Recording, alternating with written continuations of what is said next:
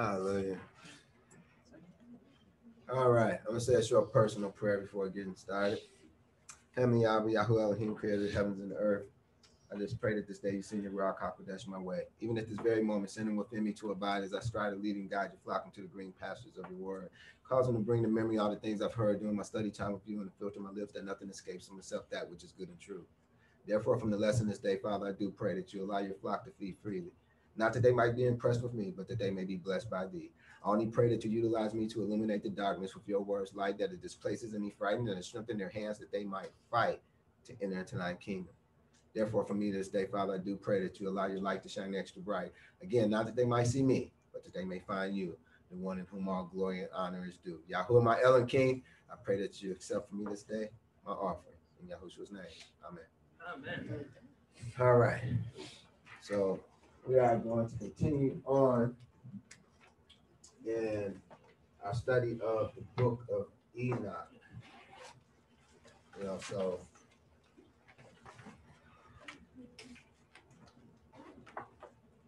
let's jump right in. We left off, as always, we're seeking to align the book of Enoch up with our canon because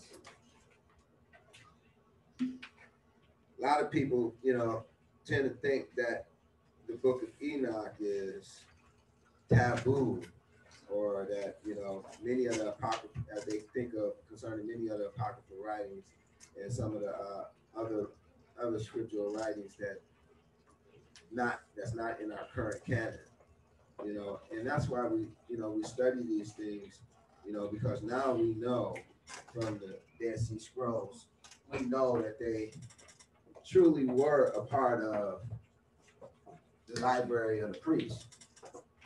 So now that we know that, we shouldn't be afraid to look into these things. And these other books, can help us to understand our canon even better. And so, that's what we're looking for. We're looking for further clarification, further enlightenment. Amen. So let's jump into this. We're going to start off with Enoch 21. So we're going to be going through Enoch 21 today. Let me have my first reader read Enoch 21, verses 1 through 3, please. And I proceeded to where things were chaotic, and I saw there something horrible. Also, neither a heaven above, nor no a firmly founded earth, but a place chaotic and horrible. And there I saw 7 stars of heaven bound together in it, like great mountains and burning with fire. Hallelujah. Okay, so this is Enoch. Now he's having this vision whereby this spiritual experience where this angel have taken him into the spiritual realm, and he's showing them a number of different things and places. And so this is yet another place, on his spiritual tour, if you would, and so he says he proceeded to where things were chaotic, and there he saw something horrible. And so, let me see if I can try to get the whole thing on the screen. Yeah, so he said he's seen something horrible, a place with neither heaven above nor a firmly founded earth, but a place chaotic and horrible. Okay, must have been pretty bad. And he says there he saw 7 stars of heaven bound together in it like great mountains and burning with fire. Now, just so happens our canon speaks of 7 stars, and it speaks of them as being a mystery, as to these stars. We find this in Revelation 1:20. It says, the mystery of the 7 stars which thou sawest in my right hand, and the seven golden candlesticks. The seven stars are the seven angels of the seven churches, and the seven candlesticks, which thou sawest, are the seven churches. So hereby we learn from yet another revelation given to another saint in the seeing in the spiritual realm, what these stars represent, even angels. Amen. So, from this, we learned that spiritually speaking, stars can speak to angels. So now we also learn from Enoch that they can also speak to mountains, because he said, I saw seven stars bound together in it like great mountains. And so we see that these stars or angels are also can be likened to mountains, and scripturally speaking, mountains can also speak to kingdoms or nations, such as we see in Jeremiah 51 verses 24 and 25. It says, and I will render unto Babylon and to all the inhabitants of Chaldea all their evil that they have done in Zion in your sight, saith Yahuwah. Behold, I am against thee, O destroying mountain, saith Yahuwah, which destroys all the earth, and I will stretch out mine hand upon thee and roll thee down from the rocks, and I will make thee a burnt mountain, or this could also be translated a burning mountain. Excuse me. Now, I want you to, want you to think back, to the earlier parts of Enoch, which I know we took a break in, some of you may not remember, but in the earlier parts of Enoch, this wording was also in the earlier parts of Enoch, where it spoke about someone who was destroying the earth, and that Yah was coming up against them and was going to roll them down or throw them down from the rocks. Anybody remember who that individual was? Azazel. Absolutely. It was Azazel, who was also attributed all the sins of the earth.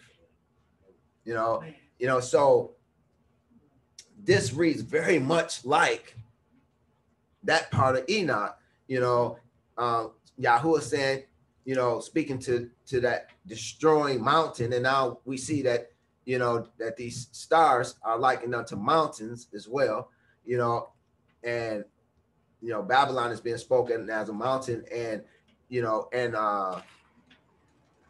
is likened unto a kingdom,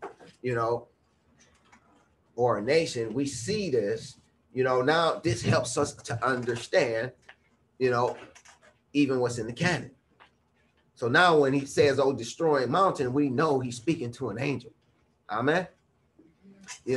And he's talking about making him a burning mountain, and so we'll get into that in a minute. We have another example of how mountain speaks to nations or kingdoms found in Daniel chapter 2. Let me have my next reader read Daniel 2, 34 and 35, and then jump down to verses 44 and 45 of Daniel 2. Daniel 2, 34 and 35, thou sawest till that a stone was cut out without hands, which smote the image upon its feet that were of iron and clay, and brake them to pieces. Then was the iron, the clay, the brass, the silver, and the gold broken to pieces together, and became like chaff of the summer threshing floors. And the wind carried them away, that no place was found for them. And the stone that smote the image became a great mountain and filled the whole earth. Okay, yeah. Hold on right there for a second. Okay, let me give you a little backdrop to the story. We just kind of jumped into the middle. This is a dream that Daniel had, and so he's getting the interpretation of the dream now. And so this is what he's talking about.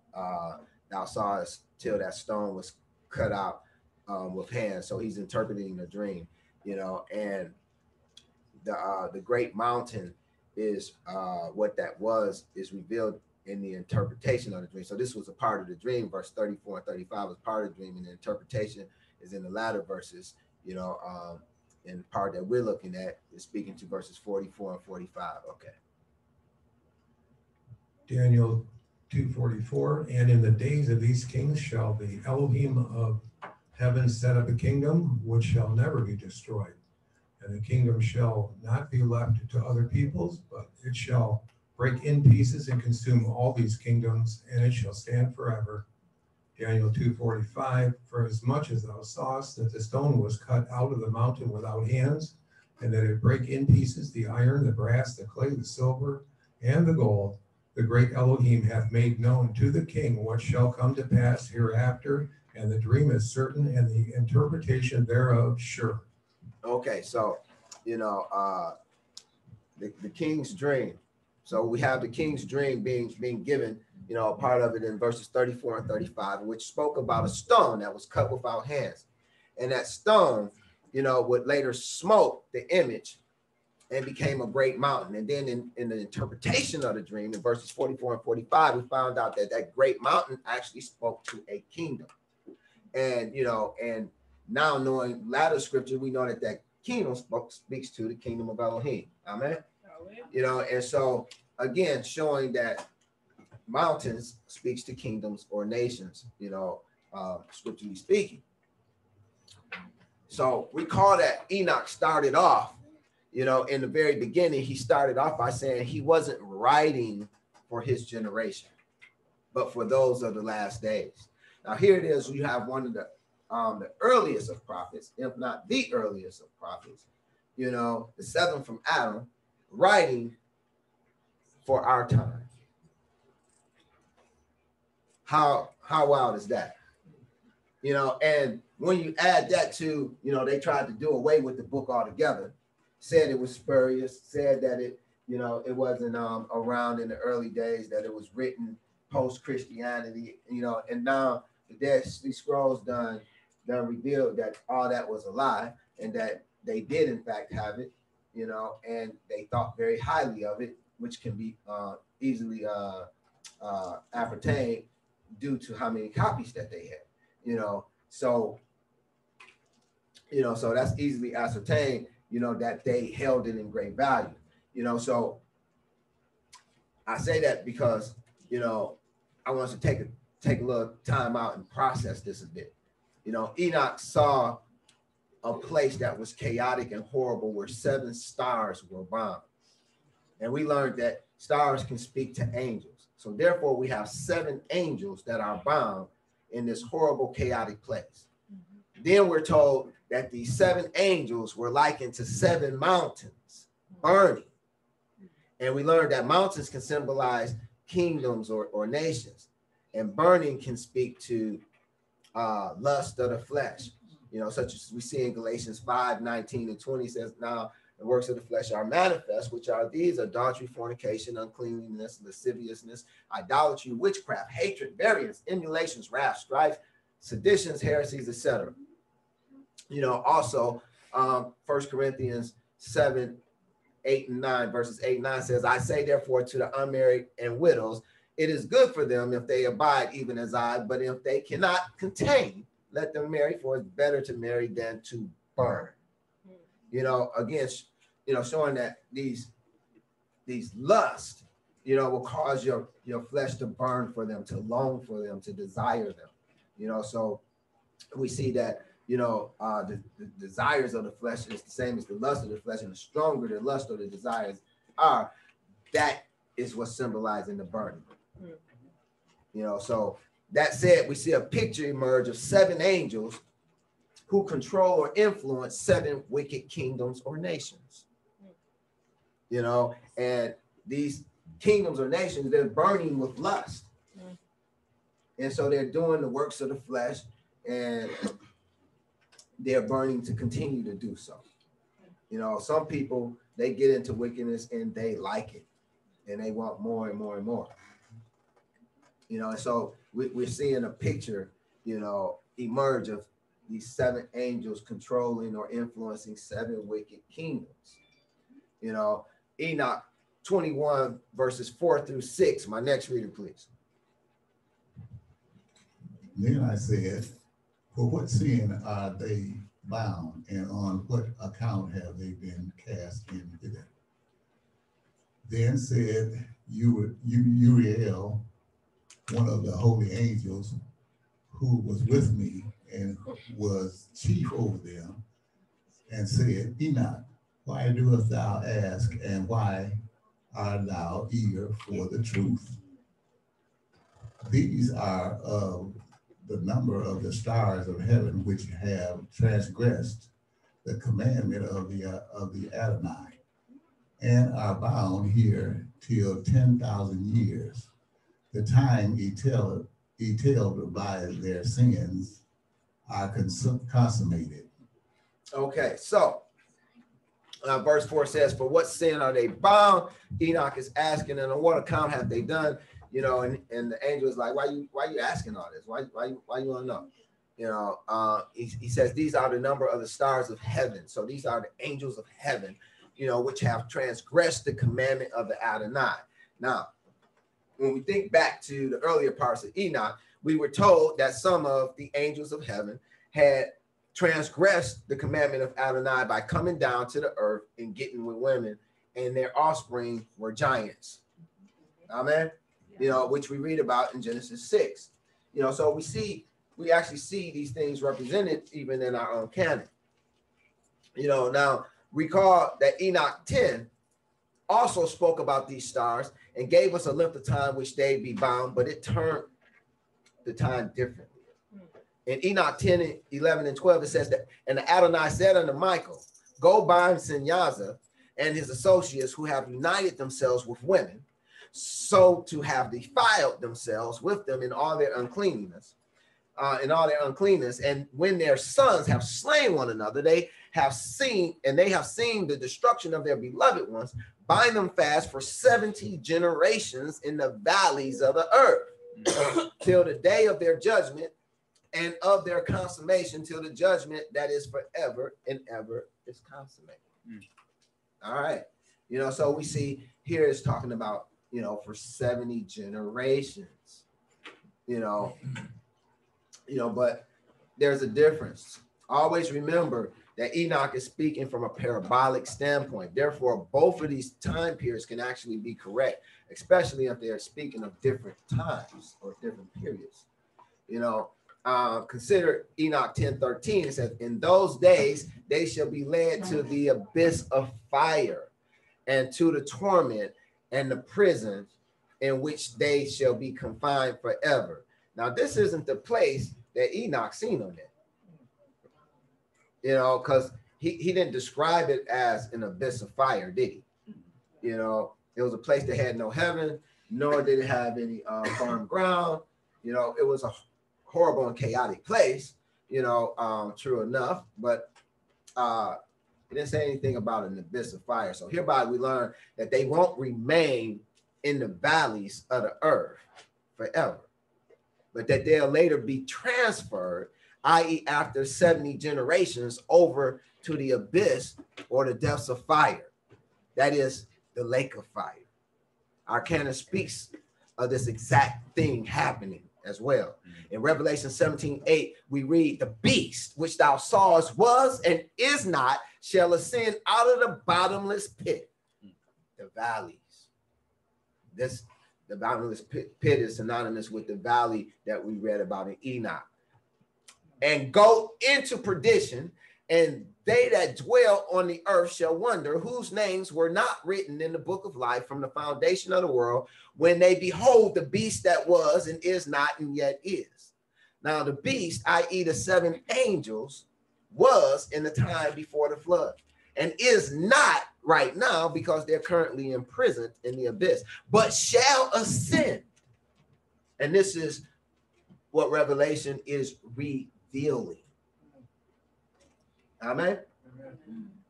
So Enoch 10 taught that these angels were bound for 70 generations, and Revelation 17:8 teaches us that afterwards they shall ascend upon the earth again.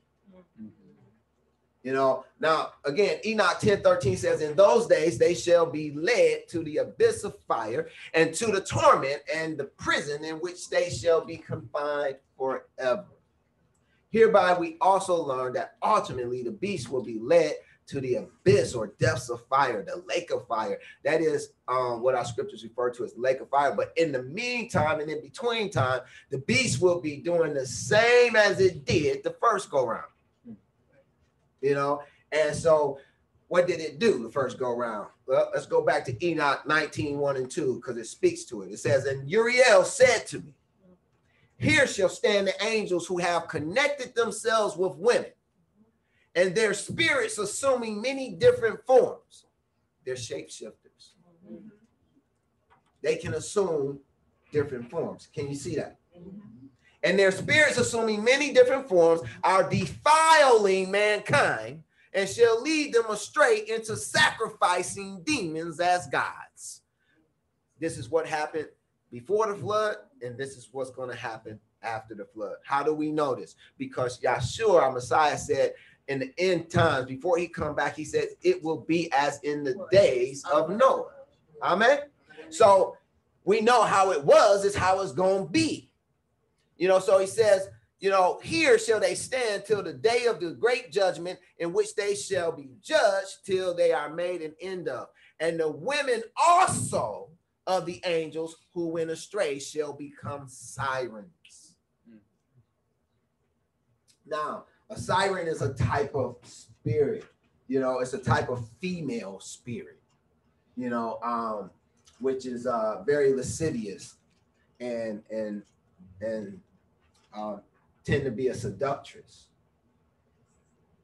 You know, so hereby we learned that the 7 stars or 7 angels or 7 mountains or kingdoms, that is what the Revelation term as the beast, misled humanity or will mislead humanity into sacrificing demons in times past. That's what happened in times past. And per Revelations, it's clear that they will do so again. Now, let's go to Revelation and see what Revelation has to say about this very same thing. You know, now we just seen what Enoch said happened, and we're going to see if Yahshua was in fact, you know, speaking the truth when he said it's going to be as in the days of Noah, because now we know what happened in the days of Noah. We have a clearer picture that we obtained from the book of Enoch. Amen. You know, so Revelations 13:4-6, you know, and Revelations 13:11-13. My next reader, please.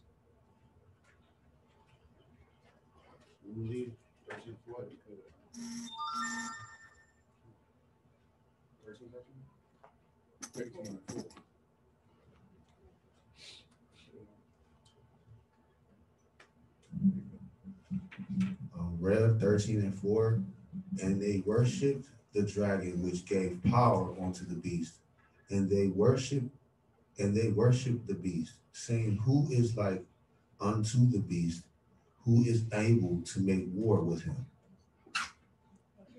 Keep going. Okay. Rev 13:5, and there was given unto him a mouth speaking great things and blasphemies, and power was given unto him to continue 40 and 2 months. Rev 13:6, and he opened his mouth and blasphemed against Elohim, to blaspheme his name and his tabernacle, and then that dwell in heaven. Rev 13:11, and I have beheld another beast coming up out of the earth, and he had 2 horns like a lamb, and he speaks as a dragon. Rev 13:12, and he exercised all the power of the first beast before him, and caused and earth and them which dwell therein to worship the first beast, whose deadly wound was healed. Rev 13:13, and he doeth great wonders, so that he may a fire come down, and from heaven on earth in the sight of men. Hallelujah. Okay, so we see in Revelation 13:4, it speaks of a dragon which gives power unto the beast. And it speaks of them, of the people during that day worshiping the beast. You know, and so this beast will be one of those demons. Amen. You know, it's going to be one of those demons or fallen angels, you know, and it says, and power was given unto him 42 months. You know, that's 3.5 years. Say loud. I'm gonna just give you a heads up on something. When scripture is speaking about Yah and his people, it refers to their time as days and years. But when it's referencing the wicked, it refers to them in months. Why? Can someone tell me why? Yes, ma'am. Because their days are numbered. Yes, but not exactly what I'm looking for. I think it's just it's more of a specificity. It is very specific, you know, but there's a reason why. Light versus dark. Exactly. Light versus dark.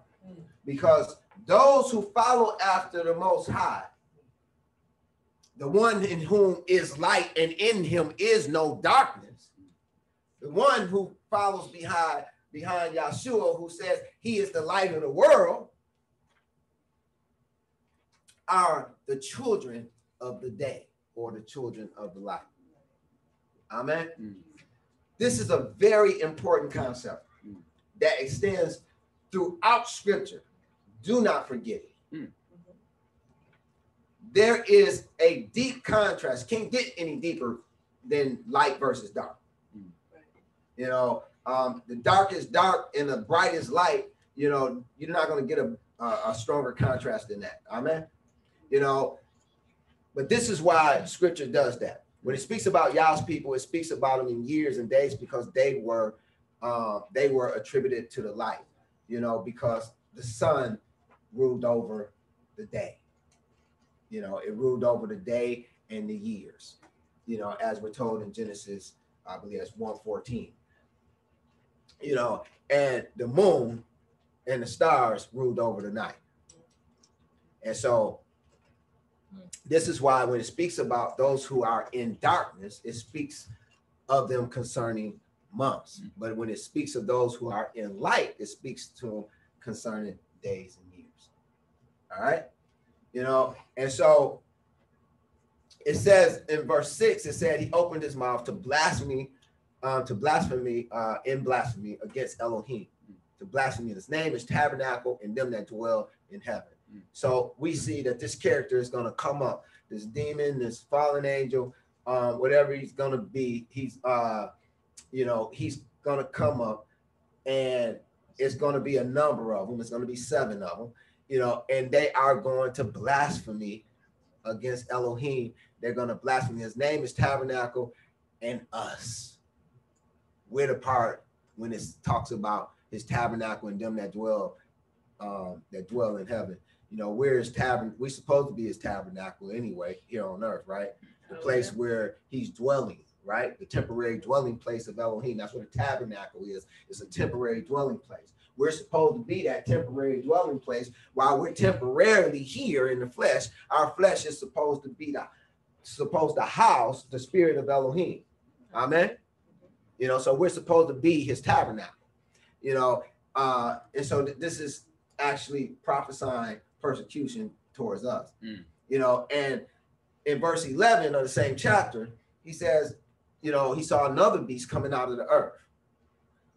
You know, a lot of people don't even realize it's 2 beasts. You know, one of them come out of the water, the other one come out of the earth, you know, and in verse 12, it says, and he causeth the earth and them which dwell therein to worship the first beast whose deadly wound is healed. Can you see that it's about worship? He's making them worship. He's making the people worship this beast. Amen. It continues on in verses 14 and 15. It says, and deceiveth them that dwell on the earth by the means of those miracles which he had power to do in the sight of the beast, saying to them that dwell on the earth that they should make an image to the beast, which had the wound by a sword and did live. And he had power to give life unto the image of the beast, that the image of the beast should both speak and cause that as many as would not worship the image of the beast should be killed. You know, now remember what Enoch said that they were going to do the same thing that they what you know, Yahshua said the same thing that was going on in the time of Noah is going to be the same thing that goes on in the past. And in the time of Noah, we understand from the book of Enoch what they were doing. And the book of Enoch told us that they was causing people to worship demons and idols.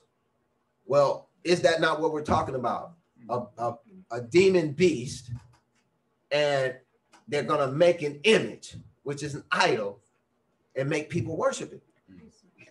Revelations 9, 20 and 21, and the rest of the men which were not killed by these plagues, yet repented not of the works of their hands, that they should not worship devils, idols of gold and silver and brass and stone and wood, which neither can see nor hear nor walk. Now get this one. Neither repented they of their murderers, and really pay close attention to this one, nor of their pharmakia, which is the same place we get pharmacy, pharmacist, and pharmaceutical. Selah. Nor of their fornication, nor of their thefts. Now, remember Enoch 19:2 said, and the women also of the angels who went astray shall become sirens. You know, and this is found within our canon as well. In 1 Timothy 4:1, it says, now the Ruach speaketh expressly that in the latter times some shall depart from the faith, giving heed to seducing spirits and doctrines of devils. And so you see, these seducing spirits are the very same sirens that Enoch 19:2 speak of. You know, they're spiritual female spirits that seduce Yah's people into committing spiritual adultery and spiritual fornication. You know, and our canon speaks of the mother of them all, the whore of Babylon, mother of harlots. She rides upon the beast, having her cup of abominations, whereby she make herself drunk with the blood of the martyrs and those who had a testimony of Yahushua HaMashiach. Amen. You know, so I pray that you can see that what Enoch is saying is all contained within our canon. There's nothing taboo here. In fact, it helps us to better understand what we already have. Let me have my, I'll read Enoch 21:7. And from thence, I went to another place, which was still more horrible than the former. And I saw a horrible thing, a great fire there which burnt and blazed, and the place was cleft as far as the abyss, being full of great descending columns of fire. Neither is its extent or magnitude could I see, nor could I conjecture. You know, and this is what Enoch was saying in 10:13. In those days, they shall be led to the abyss of fire. This is that other place, but he said it's another place which was even more horrible than the former one.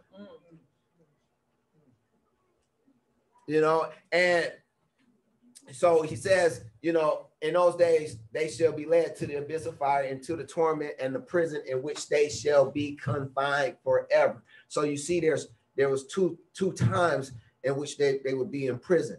The first time was during the time, the days of Enoch, back in those days. You know, that's when they were put in the valleys.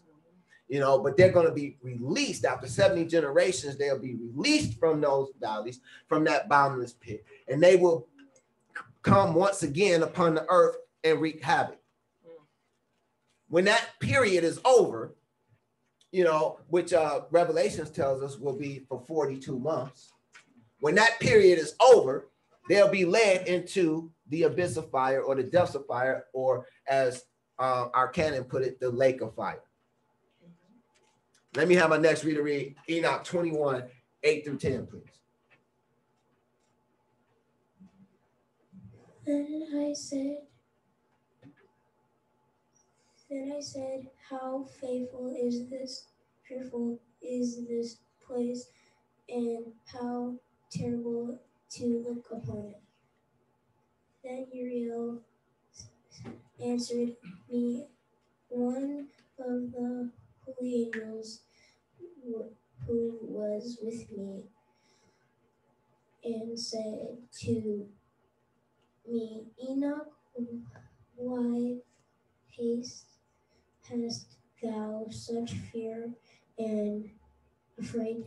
I answered, because of this fearful place, and because of the spectacle of the pain. And he said, unto this place is prison for the angels, and he will be here. They will be in prison forever. Hallelujah. Okay, so here it is. We have verses 8 through 10. Enoch said, man, how fearful is this place, and how terrible even to look upon. You know, and he said, why are you so afraid? He said, man, because of this fearful place and the spectacle of the pain. Yeah, that's something to be afraid about. You know, and so Uriel tells them, you know, this place is the prison of the angels, and here they will be in prison forever. You know, so this will be their second prison that they'll go to, but it'll be the last prison that they'll go to. They're never going to leave this place. You know, and believe it or not, our canon speaks to this as well.